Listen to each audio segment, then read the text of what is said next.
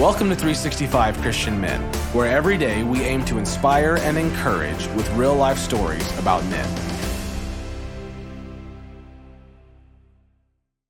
January 18th, Eric Protzman.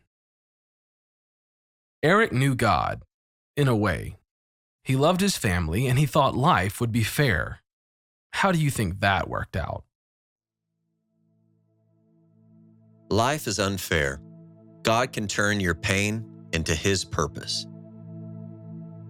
After Eric Protzman watched his grandfather suffer 8 long years of the degradation of dementia, Eric told God, "I'm out."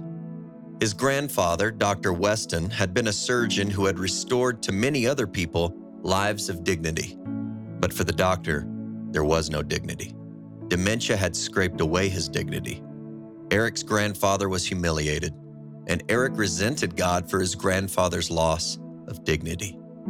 For Eric, it was easy to shut faith out, and it was easy to lock his heart stone cold.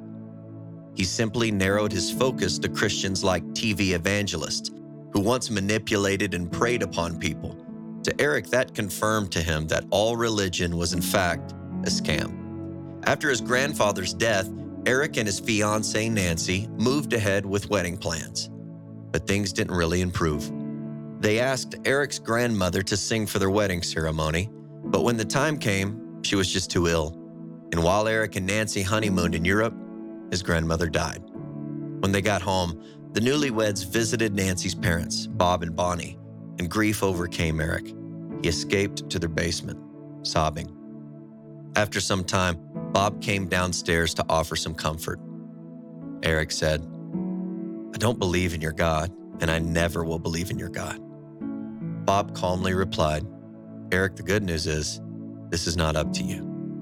Eric knew he had been disrespectful, but all he could see was his own anger. For Bob, it should have been a get out of my house moment, but Bob responded with grace. No berating, no lecture, just come on upstairs when you're ready. Over the years, Eric earned more opportunities to get a finger wagging from his father-in-law, but it never came, not once. Every day, Bob and Bonnie prayed for Eric's return to faith. Bob never confronted, lectured, or pushed the issue. He left it to Jesus to convince Eric that he was real, and Bob stuck to the part of the job that was his, loving Eric just as Jesus did. Eric put Christians down, but never Bob and Bonnie. Eric didn't believe what they believed, but they were too respectful to raise his own anger.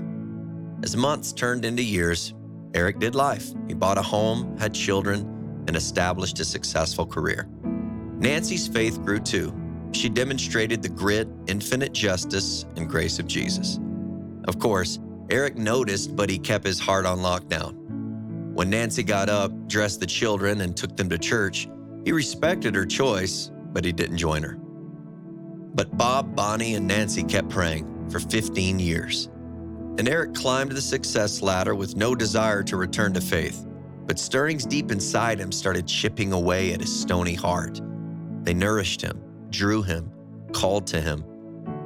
One day as he sat at his desk where he had worked for a Fortune 500 company, he heard the Holy Spirit so clearly it was practically audible.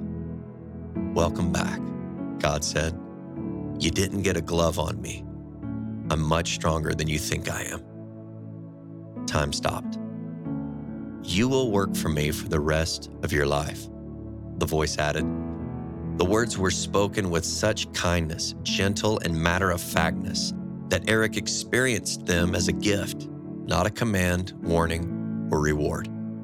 Eric welcomed the message. It felt completely true, and in that moment, he realized that God was never going to give up on him.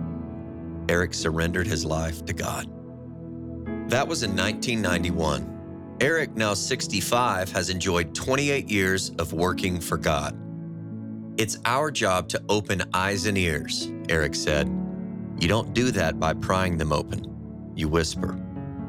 You love, listen, and treat others with dignity, the same way Bob and Jesus treated Eric." Jeremiah 31:3 says, "I have loved you with an everlasting love.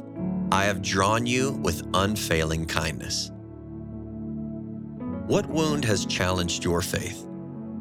Where do you sense God drawing you out of pain and into faith? Life is unfair.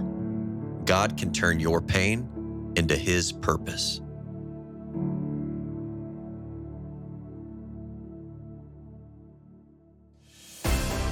Thank you for listening to today's story. Every day of the year, our hope is to inspire you with real-life stories of faithful men who have gone before us. Hebrews 12:1 says, "Therefore, since we are surrounded by so great a cloud of witnesses, let us lay aside every weight and the sin that so easily ensnares us. Let us run with endurance the race that is set before us." Join us tomorrow for another story at 365christianmen.com.